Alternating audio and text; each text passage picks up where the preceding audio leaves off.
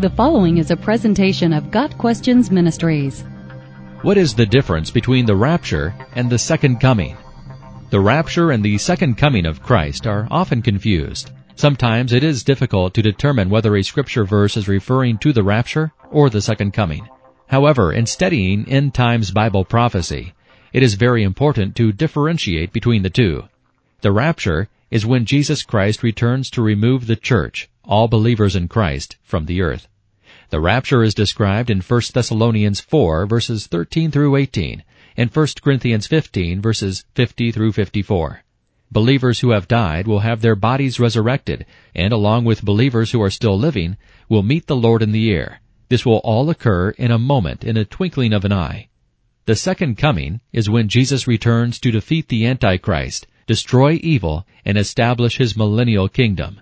The second coming is described in Revelation 19, verses 11 through 16. Here are some important differences between the rapture and the second coming.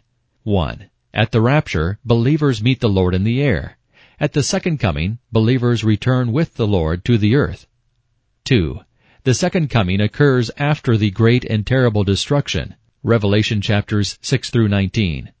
The rapture occurs before the tribulation, 1 Thessalonians 5, verse 9. 3. The rapture is the removal of believers from the earth as an act of deliverance.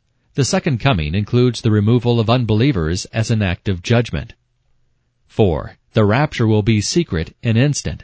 The second coming will be visible to all. Matthew 24, verses 29 and 30. And 5. The second coming of Christ will not occur until after certain other end times events take place. Matthew 24, verses 15 through 30. The rapture is imminent. It could take place at any moment. Titus 2, verse 13. Why is it important to keep the rapture and the second coming distinct? First, if the rapture and the second coming were the same event, believers would have to go through the tribulation. Second, if the rapture and the second coming are the same event, the return of Christ is not imminent. There are many things which must occur before he can return.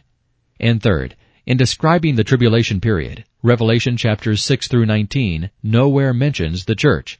During the tribulation, also called the time of trouble for Jacob, Jeremiah 30 verse 7, God will again turn his primary attention to Israel, Romans 11 verses 17 through 31.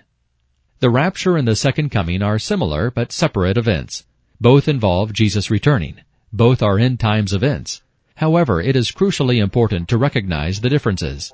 In summary, the rapture is the return of Christ in the clouds to remove all believers from the earth before the time of God's wrath. The second coming is the return of Christ to the earth to bring the tribulation to an end and to defeat the Antichrist and his evil world empire. Got Questions Ministries seeks to glorify the Lord Jesus Christ by providing biblical answers to today's questions.